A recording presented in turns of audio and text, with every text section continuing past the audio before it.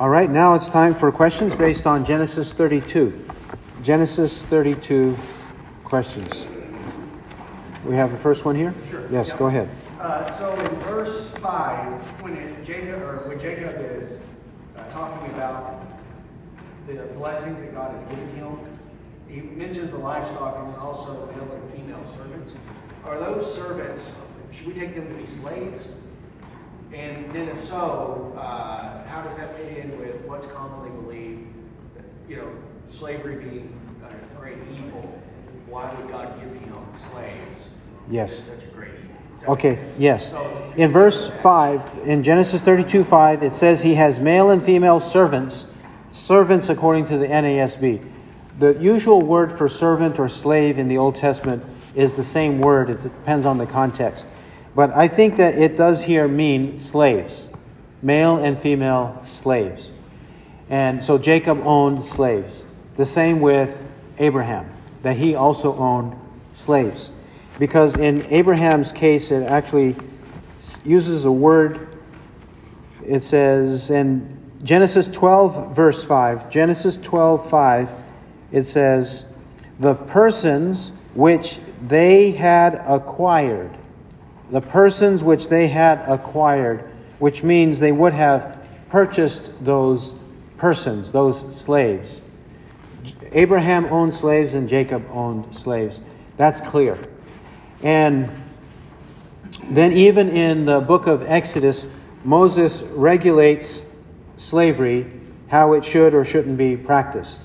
He does not forbid it. He does not condemn it. He regulates how it should be practiced. One example is Exodus 21, 1 to 11. 21, 1 to 11. He says, for example, verse 1, now these are the ordinances which you are to set before them. If you buy a Hebrew slave, he shall serve for 6 years, but on the 7th he shall go out as a free man without payment. So forth. There the NASB clearly says a Hebrew slave. Not a Hebrew servant, but a Hebrew slave. These were not low-paying or blue-collar workers, low-paid blue-collar workers called servants. They were actually slaves acquired or purchased by their masters. All right? This institution existed in the Old Testament. It existed in the New Testament. It's even regulated in the New Testament. Even regulated. One example of its regulation in the New Testament is 1 Timothy chapter 6.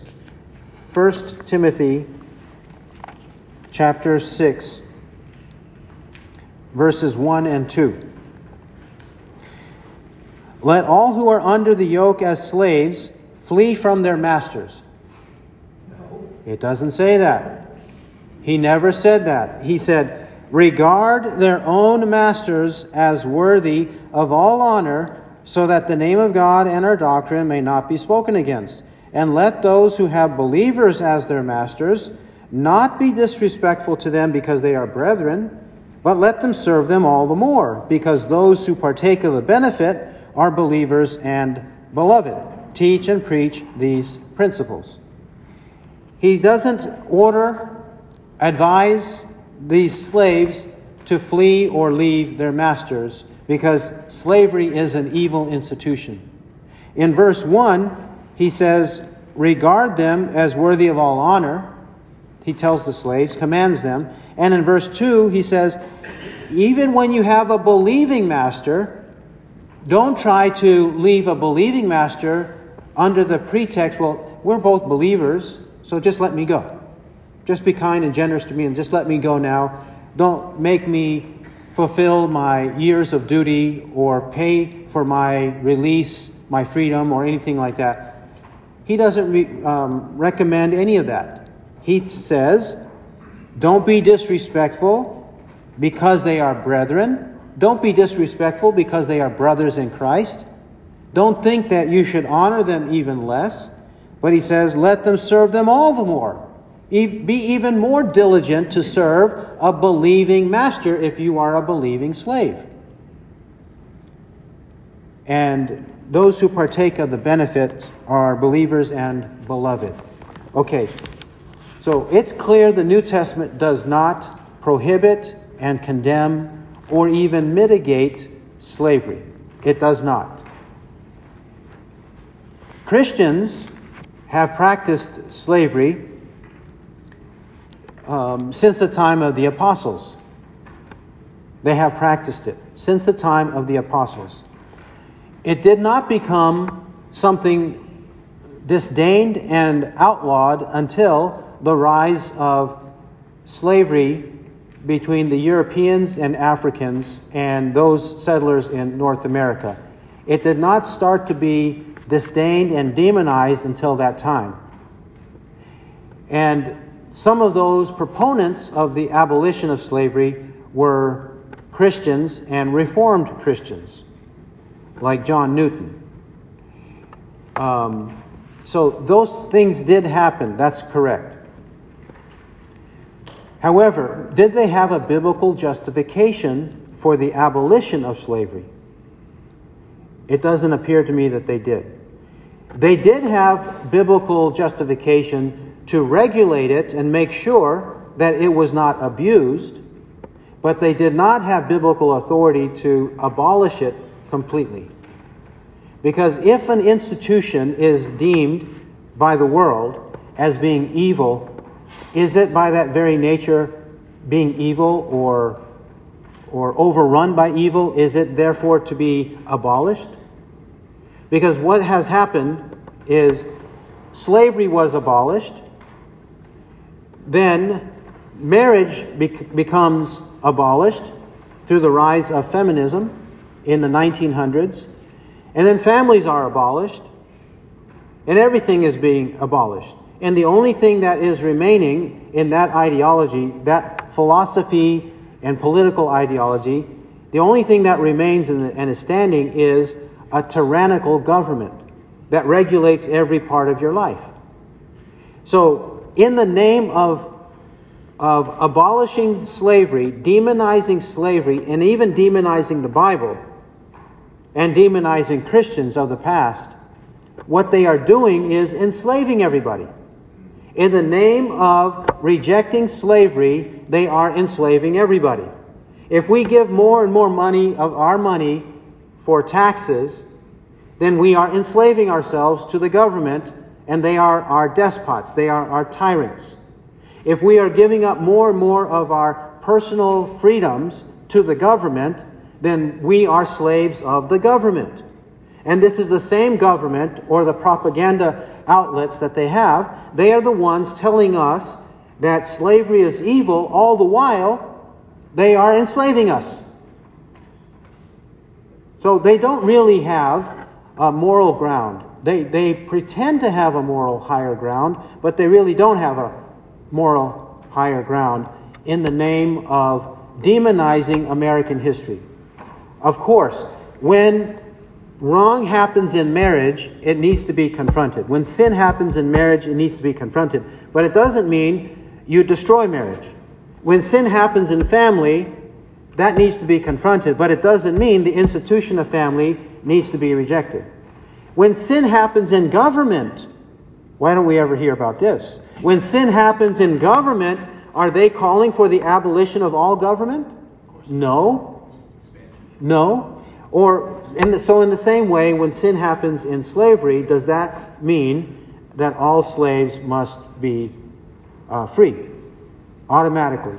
No. The sins, the evils that take place in any institution or in any individual, they need to be confronted, but not the actual institution itself, biblically speaking. Okay, in the back, a follow-up? Yeah, I'm trying to figure out how to word this, but wouldn't it be just if someone is a thief, steals some property from someone, and they're not able to pay it back, would it not be just for them to become a slave? Yes. Okay, the question, if there is a thief and he doesn't have enough to pay back what he stole, would it not be just or righteous for that thief to become a slave? The answer is yes. Exodus 22:3. Exodus 22:3. If the sun has risen on him, there will be blood guiltiness on his account. he shall surely make restitution. If he owns nothing, then he shall be sold for his theft. He shall be sold for his theft. That answers your question right there. Now, I anticipate an objection. Well, that was in the Old Testament. Okay. Those people who say, well, that was in the Old Testament, it seems that it's convenient whenever they want to cite the Old Testament, they cite it. But whenever we cite it correctly, they say you can't cite the Old Testament. That's the problem. Number two, we're dealing with something moral. We're not dealing with a ritual like circumcision or animal sacrifices or the lighting of burning of incense and candles in the temple. We're not dealing with rituals. We're dealing with morality, and morality is universal. Therefore, if morality is universal, these universal moral laws, injunctions from the Old Testament, why can't we practice them? Didn't we used to? Didn't we used to? Yes, didn't we used to? Yes? So, in understanding that, because I was trying to reconcile you shall love your neighbor as yourself with the aspect of slavery. No one wants to be a slave themselves. So if you love your neighbor as yourself, you wouldn't want to then have a slave. But this seems to be that, after that question, it's usually around, slavery happens around justification, or justice. It's just and right for someone who committed a sin against another to properly pay for it. So is that where it happens? How would that then be, or how was it practiced? Was a slave usually someone who owed someone and had no ability to pay it, so they paid with their life in that way? And the person who had slaves wasn't just going out hunting down and buying slaves as much as they were. It was justice being given to them for wrong that was done. Okay. You said first that people don't naturally first off say, I want to be a slave. And so what would be the context in which somebody becomes a slave? Would it be something like this, a matter of justice? A thief doesn't have enough to pay back, so therefore he becomes a slave? Firstly, some people are very happy to be slaves. Some people, that's why we have an immense welfare system. People are very happy to receive plenty of goods and services from the government and sit at home and become overweight. They love that. They love that. So it is, in a right thinking mind like yours, nobody wants to be a slave. But in the minds of many people, they're very happy to be slaves to a certain extent. Okay? Now, having said that, yes, it's usually around matters of justice, but not necessarily only that. In the case of what we just said from Exodus 22:3, if he owns nothing, then he shall be sold for his theft. But notice also Leviticus 25:39. Leviticus 25:39.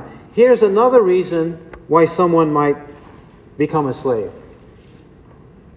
This, in a sense, is justice, but it's also financial. Look at 25:39. And if a countryman of yours becomes so poor with regard to you that he sells himself to you, you shall not subject him to a slave's service. He shall be with you as a hired man, as if he were a sojourner with you until the year of Jubilee. In this case, the scenario is somebody becomes so poor that he sells himself. He sells himself because of his poverty in order to sustain his life and perhaps also his family. That would, if he was the debtor and the creditor, then it would be a matter of justice, but not necessarily so because of extreme poverty. Someone might do that. And then there's those that are born in Exodus 22 and talk about the slave takes a wife and he has children. When he goes out, they don't go with him. Yes. Now, why would you bring that up? In Exodus 21, if a slave marries a wife and they have children and the slave goes free, the family does not go free. That's correct. Now, why would you bring that up? I'm trying to, my incorrect sensibilities want to understand how, I don't want to say it out loud. It seems wrong. It's obviously not, but it just seems that way, and I was trying to understand that. Okay. In Exodus 21, verse 3, if he comes alone, he shall go out alone. If he is the husband of a wife, then his wife shall go out with him. If his master gives him a wife, and she bears him sons or daughters, the wife and her children shall belong to her master, and he shall go out alone. But if the slave plainly says, I love my master, my wife, and my children, I will not go out as a free man, and so forth. Well, in the first scenario, if the slave came with his own wife, then once he has fulfilled his duty, they go out together. But in the second scenario, the master gives him a wife. So he is agreeing to marry a woman selected by the master. So the woman belongs to the master, and the children from the marriage belong to the master. Now, that's the reason why they don't go out together. If the man, the male slave, wants to go out, then he goes out alone.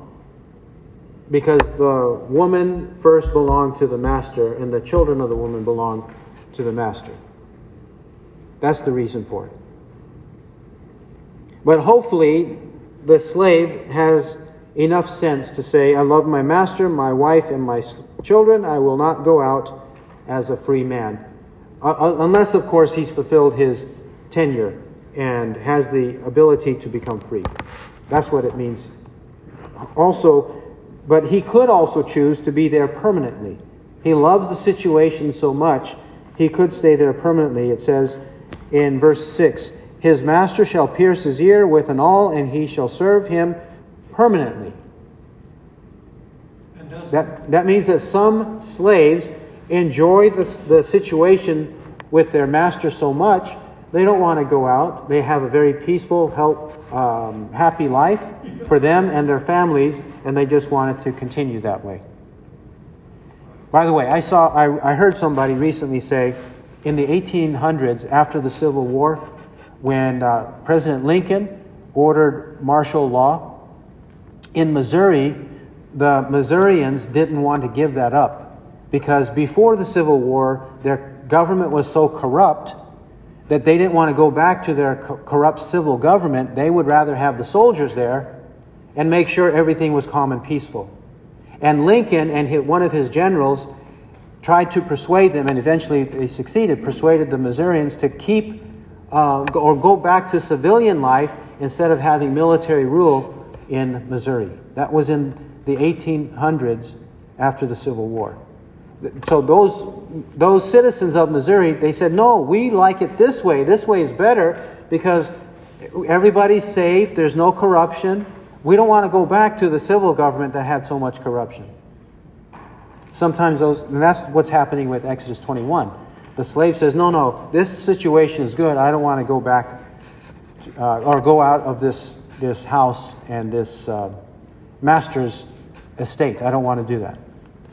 Yes, in the back? Yeah, I guess the Bible is super clear on regulating slavery as we see it in the Bible. It's mentioned there in Exodus 21 other places. The New Testament, the commands there, like you said, Jude, Philemon was written telling a slave to go back to his Christian owner to do that. Colossians and Ephesians, masters are commanded to be good to their slaves in recognition that they have a master over them as well. So it's clear that they're. But I would say this: the slave trading, as most of us are only familiar with slavery in that connotation, I would think there would be some really clear biblical guidelines to abolish him. Because it's not a picture of people going underneath masters willingly, not going to masters because of a crime that they had committed. It would have been people who were captured and taken to do that, which would be, and Christians should be opposed to all that is there. Okay, in warfare, the situation in warfare is your point. Now, in some wars, there is there are the aggressor, who's malicious, the aggressor, and then the innocent nation that is defending itself. Now, if the innocent nation defends itself, they could choose to enslave the aggressor because that's a part of the wage of warfare. That's why it's called waging war. So when war takes place, when you defeat your enemy, you need some wages from that. So if the defending innocent nation defeats the aggressor, then fine. But if the aggressor defeats the innocent nation that was trying to defend itself, then they would be in the wrong to enslave them and then to sell that population. So even there, that is a different situation. Depends on what's happening. Yes?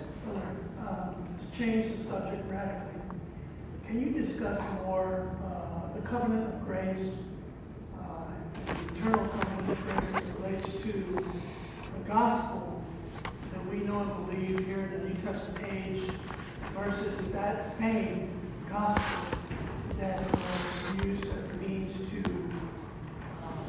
bring all the patriarchs and matriarchs of the Old Testament to true saving faith in the Lord Jesus. And we know that we have such a clear revelation of the gospel, such as in the Gospel of John, of Christ, his saving work, his atoning, sacrificial work on Calvary's Hill, his righteousness imputed upon the elect. But when we're speaking to somebody and trying to explain to them that the immutable God of heaven and earth, who changes not, the same yesterday, today, and forever, has used the same gospel in Old Testament times as he does in New Testament times. And the person tells you, well, how do you figure that? How do you compare what was said in the Old Testament to what was clearly revealed in the New Testament and say that the Old Testament gospel was identical to the New Testament gospel? Which I think is an absolutely beautiful doctrine, the doctrine of the everlasting covenant of grace, because our God does not change. The same good news he applied to all saints, Old Testament and New Testament saints. I think it's beautiful. But how do we deal with those who contend against such lesser doctrine? Okay, yes. How can we explain that there is one gospel, covenant of grace, everlasting covenant, covenant of peace, from the beginning to the end of the Bible? That seems so very clear and so very necessary. First, let me establish that it is necessary, and we do that from Galatians 1, 6 to 10, and Galatians 3, 6 to 14. In those two passages, the Apostle Paul says that we are under a curse if we preach a different gospel, chapter 1. Then in chapter 3, 6 to 14, he says, Abraham believed that gospel. Abraham believed that gospel. So that gospel did not start in Acts chapter 2 on the day of Pentecost. It didn't start at that time. It was already deeply embedded in the Old Testament. And Abraham is the prime example of a man of faith who believed that gospel. Again, Galatians 1, 6 to 10, Galatians 3, 6 to 14. If the apostle is so adamant about it, so very dogmatic, and you know, if you read Galatians, he's very angry. He's both angry and concerned at the same time, because he doesn't want the true gospel to be perverted. So if we deny the fact that there is only one gospel, and Abraham believed it, then we are subverting the gospel, we believe a false gospel, and we are under a curse. People like to ask, is this an essential doctrine? People like to ask, is this a foundational doctrine? People like to ask, do we need to be so insistent on this and dogmatic about it? Well, Paul was. Wasn't Paul? Paul the Apostle? So if Paul was, he understood the issues and he clearly explained so in Galatians, then we should. Okay. Further, your question is, how can we know that in the book of Genesis, and let's say from Adam to Abraham, that they believed in this one gospel, that Christ, the Son of God, would come into the world, live a perfect life, die on the cross for our sins, and rise from the dead for our forgiveness of sins and eternal life. That is the gospel. And that's what's explained in Galatians, right? How can we say they believed it?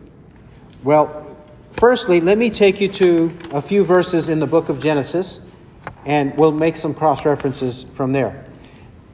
In the book of Genesis, I will assert that both Adam and Abel, to use these two examples, Adam and Abel, before Abraham, and even Abraham, that they believed in the same gospel we believe. They believed in the same gospel we now believe. First with Adam. It says in Genesis 3:20. Genesis 3:20. Now the man called his wife's name Eve, because she was the mother of all the living. Her name means living or life. Living or life. And so, why would he give this name to his wife? Is he saying this merely because there's going to be children from them? Because it seems that the children don't come until chapter 4. Right? Chapter 4, verse 1. And by chapter 4, verse 1, the man had relations with his wife Eve. Before that, we have chapter 3, 24. So he drove the man out of the garden. He drove the man out. And so Adam was not living in the garden according to chapter 4 when the man had relations with his wife Eve. After the fall of Adam and Eve, God drove them out of the garden, and therefore, when they begin to procreate, it starts in chapter 4. Not in the garden, but outside the garden. That makes me think that in Genesis 3:20, Adam is not thinking so much about physical life, but spiritual life. And why would he be thinking about spiritual life? Because he repented by then. By the time he gave this name to his wife, he repented, which I think was soon after God confronted him. He repented. That's one. Number two is Genesis 3:21. The Lord God made garments of skin for Adam and his wife and clothed them. God made garments of skin, which means that we have to have at least one dead animal. Why a dead animal? For clothing them, covering their shame. Now, why is their shame being covered? They tried to cover it with fig leaves earlier in the chapter. God now makes a better provision for them. But what would he be signifying with this better provision? The shedding of blood, in anticipation of the shed blood of Christ. That's why he would do that. He's not doing it just so that they have better quality clothing. The Bible is not about better quality clothing. The Bible is about spiritual truth. And it's illustrated with the better clothing, the garments of skin, better because there's blood that was shed. This was not Adam's idea, it was God's idea to initiate this. Right. So it starts with God. He kills an animal, and then he uses the skin of the animal to clothe Adam and Eve. Right? Now, if he does that, God's initiating what he intends by it. He's illustrating what he intends by it. He has to be. It's not just mere new garments. It's new garments because they are new creatures, because they believe in Christ. Adam and his wife, and clothed them. They had shame because of their sin. Now their shame is covered. Their sin is covered. That's the illustration. Also, we note in Genesis 3:15, God says that there's going to be the seed of the woman in Genesis 3:15. Her seed, her offspring. The woman's offspring is going to bruise or crush the head of the serpent.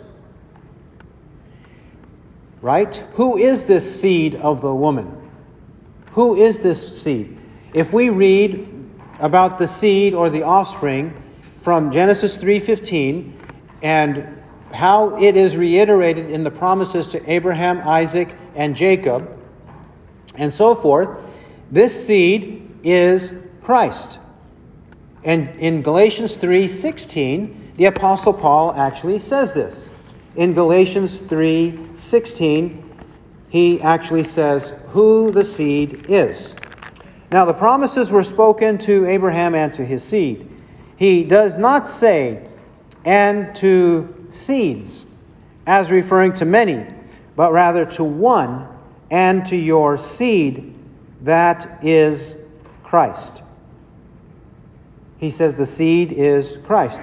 Verse 19, why the law then? It was added because of transgressions, having been ordained through angels by the agency of a mediator, until the seed should come to whom the promise had been made.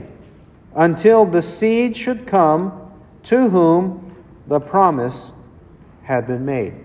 Verse 22, but the Scripture has shut up all under sin, that the promise by faith in Jesus Christ might be given to those who believe. Paul says the seed is Christ. If Paul says the seed is Christ, then the seed is Christ. Correct? We can't say the seed is someone else, and then Paul misinterprets the seed to be Christ. I once had somebody teach twice Galatians 3, and he said in his teaching that the seed was first Isaac, and then Paul made it spiritual and made it a reference to Christ. He said so. He said the seed was Isaac. So Abraham was saved believing that God would give him this seed offspring, Isaac. That's how Abraham was saved. Believing that promise. Not looking even farther into the future to the coming of Christ. Not that. Abraham didn't see that, according to him, that teacher. But Paul said it's Christ. He didn't say it was Isaac, now I'm making it Christ. He said it was Christ because he even cites Abraham. He cites Abraham. He's trying to illustrate that even Abraham believed in Christ. So if Abraham believed in Christ, we should believe in Christ. That is, that he would die and rise again for our sins. Furthermore, we have in Genesis chapter 4, let's move on to Abel. It says, the man had relations with his wife Eve, and she conceived and gave birth to Cain, and she said, I have gotten a man-child with the help of the Lord. Why is she acknowledging a man-child, a male offspring? Why is she doing that? Could it be that she's doing it because she anticipates in verse 15 that her seed, her offspring, will come about through her, will come through her? Then we note that Abel and Cain, they offer their sacrifices to God, right? Look at verse 4. And Abel, on his part also, brought of the firstlings of his flock and of their fat portions, and the Lord had regard for Abel and for his offering, but for Cain and for his offering he had no regard. Why does the Scripture say that God had regard for Abel and his offering? For Abel and his offering. It makes a distinction. Abel, the person, the man, the believer, and his offspring, or his offering. But for Cain and for his offering, he had no regard. It mentions both the man and the offering. Why? Well, according to Hebrews 11, verse 4, because Abel had faith. Abel had faith. By faith, Abel offered to God a better sacrifice than Cain, through which he obtained a testimony that he was righteous. God testifying about his gifts, that through faith, though he is dead, he still speaks. He had faith. That's why it says God regarded Abel and his offering. Because he had faith, he brought a proper offering. Because Cain lacked faith, he brought an improper offering. Right. It's the two of them together. Because of Abel and his faith. Someone might say, well, faith in whom? How did Abel know these things? Well, for one, if God initiated the first sacrifice in Genesis 3:21, then certainly Adam and Eve, if they were believers, would have taught Abel the correct way, and even Cain the right way. In fact, when Cain is confronted, God assumes Cain knows the right way, but he did not respond in the right way. It says here in Genesis 4:7, God to Cain, if you do well, will not your countenance be lifted up? And if you do not do well, sin is crouching at the door, and its desires for you, but you must master it. If you do well, God doesn't say, I apologize, you didn't know how to do it well. Now let me tell you. No, he assumes Cain knew the right way. Cain knew it just like Abel did. But back to Abel and whether he knew. Look at Luke 11, 49 to 52. Luke 11, 49 to 50. Well, we'll read 49 to 51. 49 to 51. Christ is speaking. For this reason also the wisdom of God said, I will send to them prophets and apostles, and some of them they will kill, and some they will persecute, in order that the blood of all the prophets shed since the foundation of the world may be charged against this generation, from the blood of Abel to the blood of Zechariah, who perished between the altar and the house of God. Yes, I tell you, it shall be charged against this generation. Christ is speaking of the blood of all the prophets. All the prophets. And he means all the martyred prophets, because he uses the blood of Abel and the blood of Zechariah. This means that Abel was a prophet. Why would a prophet of God not know the right and true way of salvation, so that he not only believes it, but he teaches the people to believe it? He had to, just like Isaiah. Isaiah, he would have been derelict if he did not teach the people what Isaiah 53 means.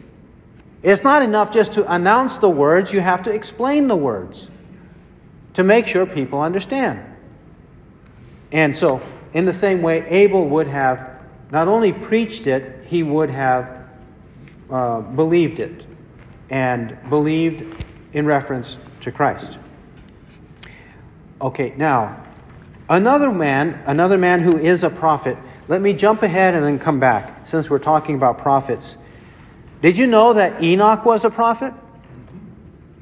Enoch, in Genesis chapter 5. And Enoch is after Abel and before Noah. Between the time of Abel and Noah. And Noah, of course, is before Abraham. But Enoch was a prophet. Jude and verse 14. Jude 14. We know that Enoch walked with God and he was not, for God took him, right? God took him up, but he was a prophet, according to Jude 14. And about these also, Enoch, in the 7th generation from Adam, prophesied, saying, Behold, the Lord came with many thousands of his holy ones to execute judgment upon all and to convict all the ungodly of all their ungodly deeds which they have done in an ungodly way, and of all the harsh things which ungodly sinners have spoken against him. Who is this Enoch? Is it the same as Genesis 5? Yes, because he says the seventh generation from Adam. If you count the generations in Genesis chapter 5 from Adam, Enoch is the seventh generation. That same Enoch, he says, prophesied. Well, who prophesies but prophets? Correct? He's a prophet, therefore. He's at least a prophet with this oracle. If he wasn't for much of his life, he was at least with this. He was a prophet. And what does he prophesy? Behold, the Lord came. Who is the Lord? Who is the Lord according to Jude?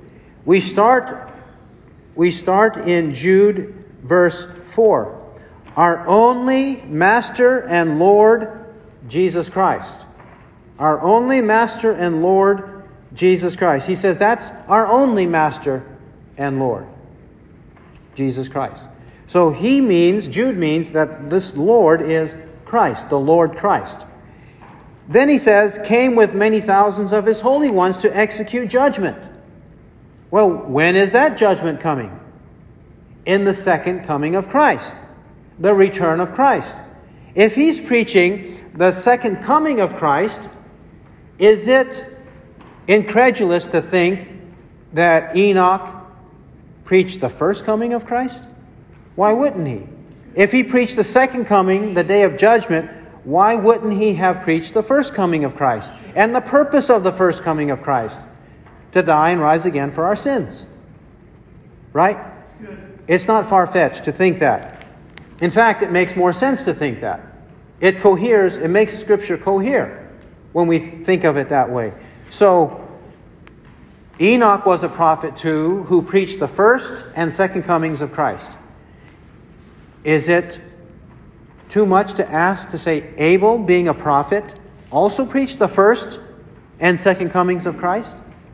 And that's why Cain hated him and wanted to put him to death? Could that not be? Yes. Okay. Now back to Genesis 4.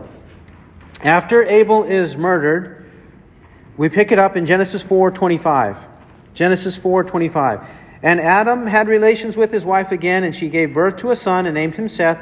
For, she said, God has appointed me another offspring in place of Abel, for Cain killed him.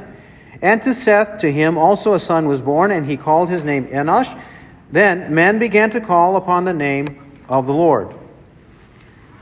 Men began to call upon the name of the Lord. First, we see she names him Seth. Seth means he appointed, or he set, he put, he appointed. That's what his name means.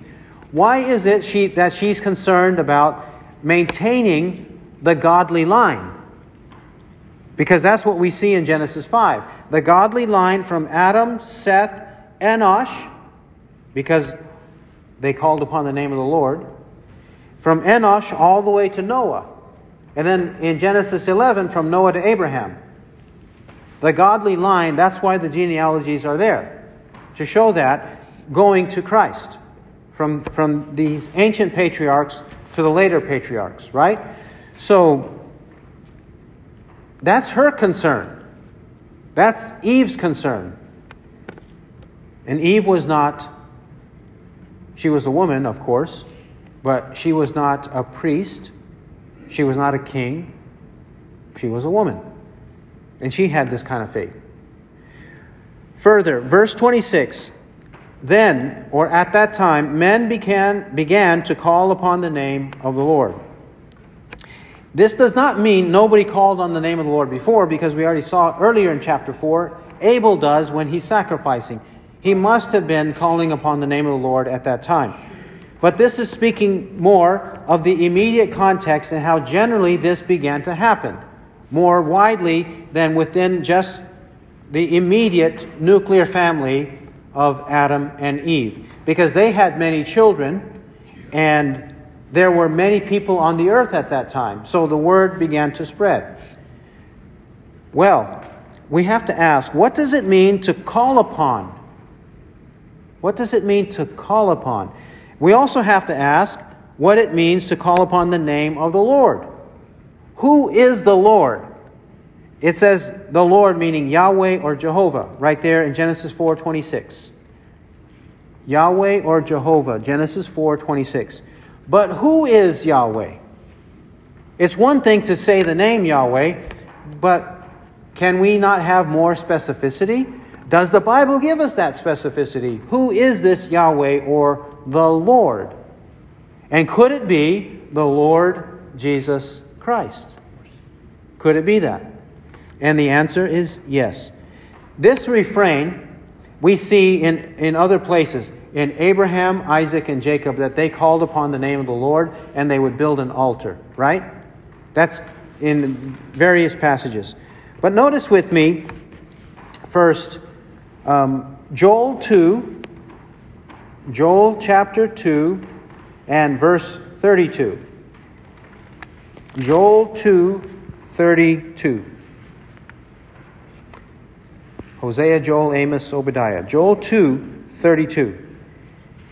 He says, "And it will come about that whoever calls on the name of the Lord will be delivered," or will be saved.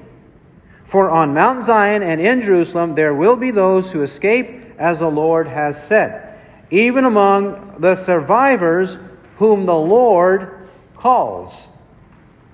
Now, is this calling and deliverance or salvation, this escape, these survivors, is this talking about in a physical sense they are survivors? Or are they survivors or remnants, the remnant in a spiritual sense? Well, I think it's spiritual. Look at verse 32 again. Whoever calls on the name of the Lord. Whoever calls. But who's going to call? Look at the end of verse 32. Whom the Lord calls. So whom the Lord calls first, then that individual will call on the name of the Lord. The Lord has to call effectually for them to call on His name in prayer for their salvation. That's what He's teaching. And also, if we read starting at verse 28,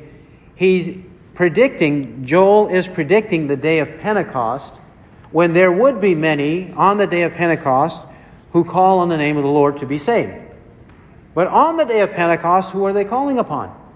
Acts chapter 2, 14 to 21. They're calling upon Christ to be saved.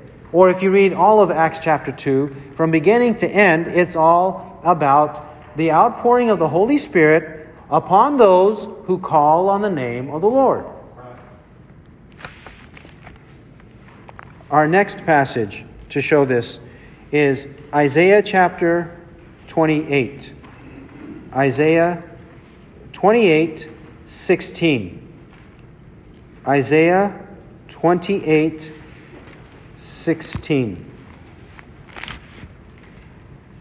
Therefore, thus says the Lord God, Behold, I am laying in Zion a stone, a tested stone, a costly cornerstone for the foundation, firmly placed.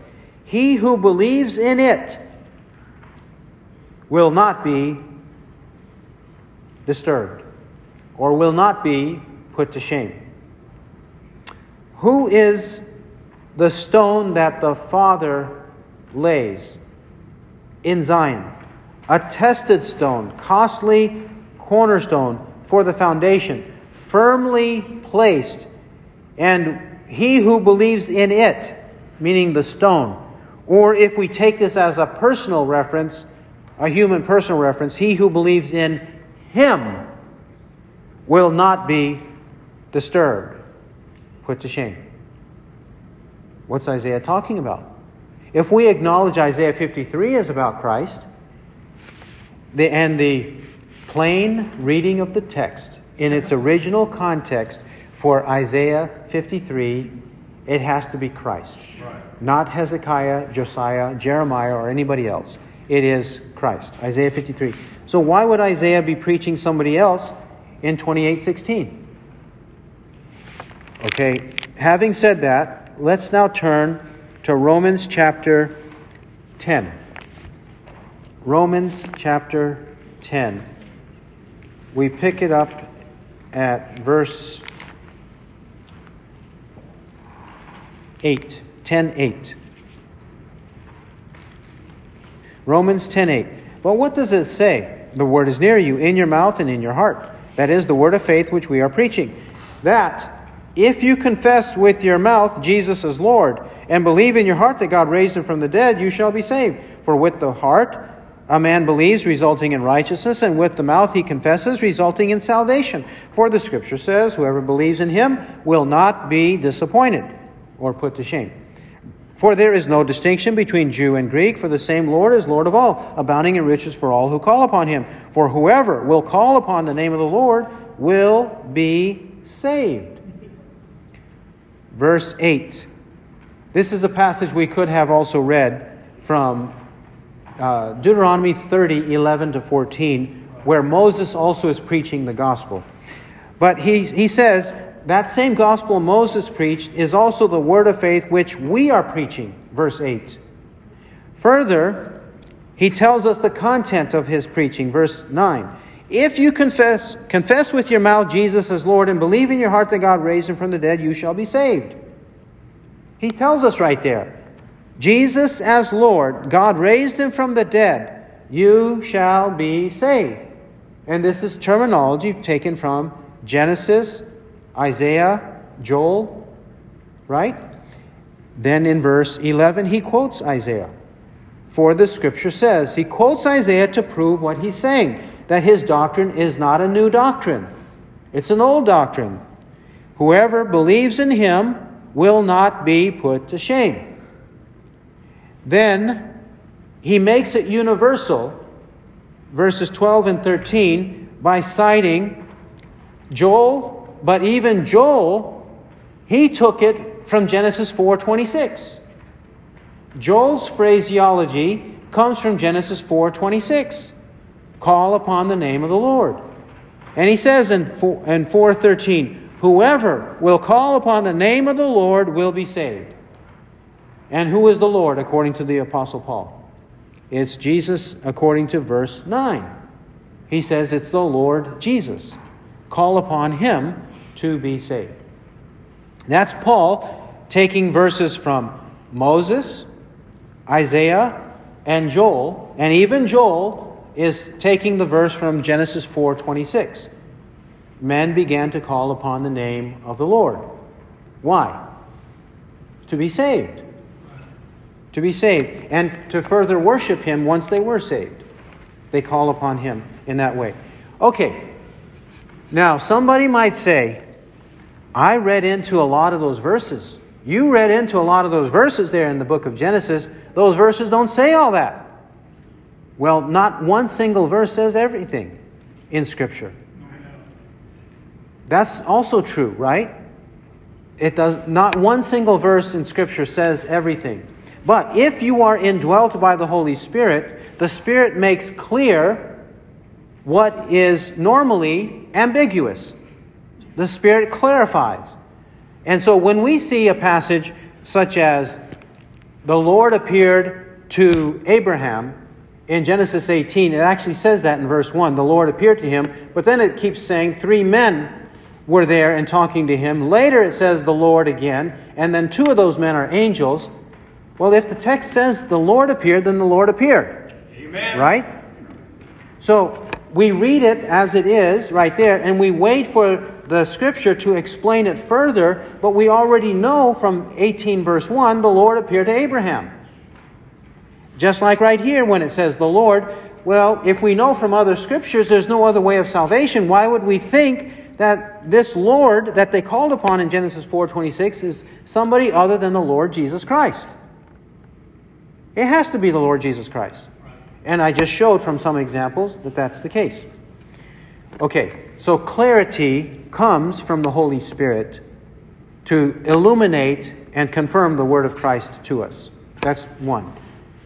And no single verse explains everything. For example, we haven't explained the virgin birth of Christ. Yet if someone denies that, immediately he's a heretic. No doubt. But all of that's implied in what I'm saying. How could Jesus die on the cross as a perfect sacrifice for us if he was not born of a virgin? Correct? So the implications are there in the words we're using, even though every verse doesn't explain virgin birth, or perfect life. He committed no sin, nor was any deceit found in his mouth. Every verse that speaks of Jesus dying for us does not say that. But we know from other scriptures that it is true, explicitly from others, and then implicitly in the very phrase, Christ died for our sins. Implicitly, we know he was a perfect Christ. Yes. That's why he could die as a substitute for us. You see what I mean by implication, even though every verse doesn't say it explicitly. Implicitly, they do say it. Moreover, people say, I'm reading later scriptures into earlier scriptures. Well, the Apostle Paul did that. The Apostle Paul is telling us what Isaiah believed and what Moses believed and what Joel believed. The Apostle Paul is telling us.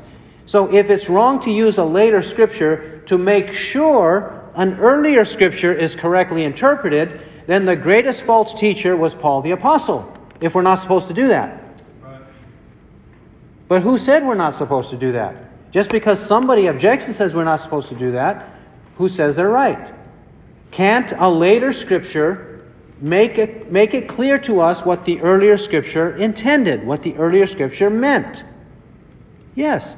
And actually, even Moses does this. Moses in the book of Deuteronomy, he essentially summarizes a little bit of Genesis, but mostly Exodus to Numbers. He himself summarizes and interprets again for us in the book of Deuteronomy what he said earlier. Moses did that. And then the prophets from Isaiah to Malachi, they do that all the time with earlier scriptures, including Moses. They do it. They are interpreting earlier scriptures to make sure we understand their meaning. That's why the prophets, they rail against ritualism. They rail against ritualism, ceremonialism. They rail against it. They drive it in again and again and again into the thick heads of the people. Why? Because they were dependent on the rituals and they didn't care about the way they lived. That's why they kept preaching against them. Because they are correctly interpreting Moses. Even Moses preached that way, but they refused to believe the way Moses preached. So the prophets have to tell them again and again. The later scriptures, confirming and affirming and clarifying any earlier scriptures accurately. And that's what the apostles do in the New Testament, including the Apostle Paul. So it's not wrong to use a later scripture to interpret an earlier one. We're not better interpreters than Isaiah, are we? Are we better than Paul? No. Therefore, use them to make sure of our interpretations. Furthermore, people say, they assume wrongly, that whatever is written is exclusively or comprehensively what they knew. Whatever is written in the book of Genesis, that's all they knew. For example, Adam and Eve only knew the word seed. Seed, seed, seed. That was the only word they knew. Otherwise, everything else was ambiguous. They only knew seed. Period. No further definitions of seed, no explanations of seed. They only knew seed. That's all they knew. They preach that way. They teach that way. That's all they knew. Really? That's all they knew? Well, what about John? John chapter 21. John chapter 21. We should not falsely assume that whatever is written is comprehensively whatever the prophet knew. Right. We cannot assume that. That would be a false assumption. Do we write, for example, today, everything we have in our head that we know about anything in life? Whether it's sports, gardening, shopping, clothing, fashion, the Bible, theology. Do we put everything in print that we know? That's not a human phenomenon. Right? We don't do that. Why do we expect the prophets and the apostles to do that? In fact, the Bible says the opposite. John 21:25. John 21:25. And there are also many other things which Jesus did, which, if they were written in detail, I suppose that even the world itself would not contain the books which were written. He says, Jesus did many other deeds, many other works, many other things, which would include preaching and practice, right? Performing miracles and explanations, many things which are not written here. And not even in the whole New Testament. There's no way, because in using this illustration, he says, the world itself would not contain the books. The whole world would not contain the books that would be written to write about everything Jesus said and did. So he wrote only a small portion of it. A very small portion of it, according to him, his own words. And even in the Old Testament, there are many examples of them not writing everything that is written, or not writing everything that they knew. Even examples in the Old Testament. May I use the example of Moses, and I'll stop with that. I'll close with this example of Moses. Where was it that Moses went to commune with God? He went into the Holy of Holies, into the most holy place in the tent of meeting, where the mercy seat was. Correct? Do you think that throughout his life, the 40 years in the wilderness, that the 40 years that he went into the tabernacle, that the books of Genesis to Deuteronomy were the only things he ever understood and knew about God? If God was talking to him from there, look at what I'm reading, Exodus 25, 21 to 22. 25, 21 to 22. And you shall put the mercy seat on top of the ark, and in the ark you shall put the testimony which I shall give to you. And there I will meet with you from above the mercy seat, from between the two cherubim which are upon the ark of the testimony. I will speak to you about all that I will give you in commandment for the sons of Israel. He's going to give everything there to Moses. Moses was that kind of a prophet who spoke to God like a man speaks to his friend. Okay? This is the way Moses communed with God. Further, Leviticus chapter 10. Leviticus 10. Do you remember the incident of Aaron's two sons dying instantly? They died instantly because they offered strange fire. Ironically, when the tabernacle was being inaugurated, they disobeyed at the start. And this is what happened. They were killed instantly by the fire of the Lord.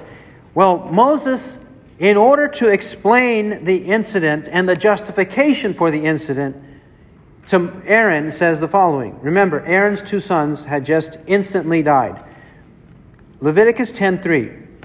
Then Moses said to Aaron, "It is what the Lord spoke, saying, by those who come near, I will be treated as holy, and before all the people, I will be honored." So Aaron, therefore, kept silent. In verse 3, the introduction to God's words is, "It is what the Lord spoke." The question, did God speak these words right after the two sons were killed? Or did God speak these words in some point prior to that incident in the past? It reads to me like the second, the latter. It is what the Lord spoke, meaning God had already clearly said what He expects of us when we approach Him. No doubt. He had already said it. That's why, because they disobeyed it, God was justified to kill them immediately.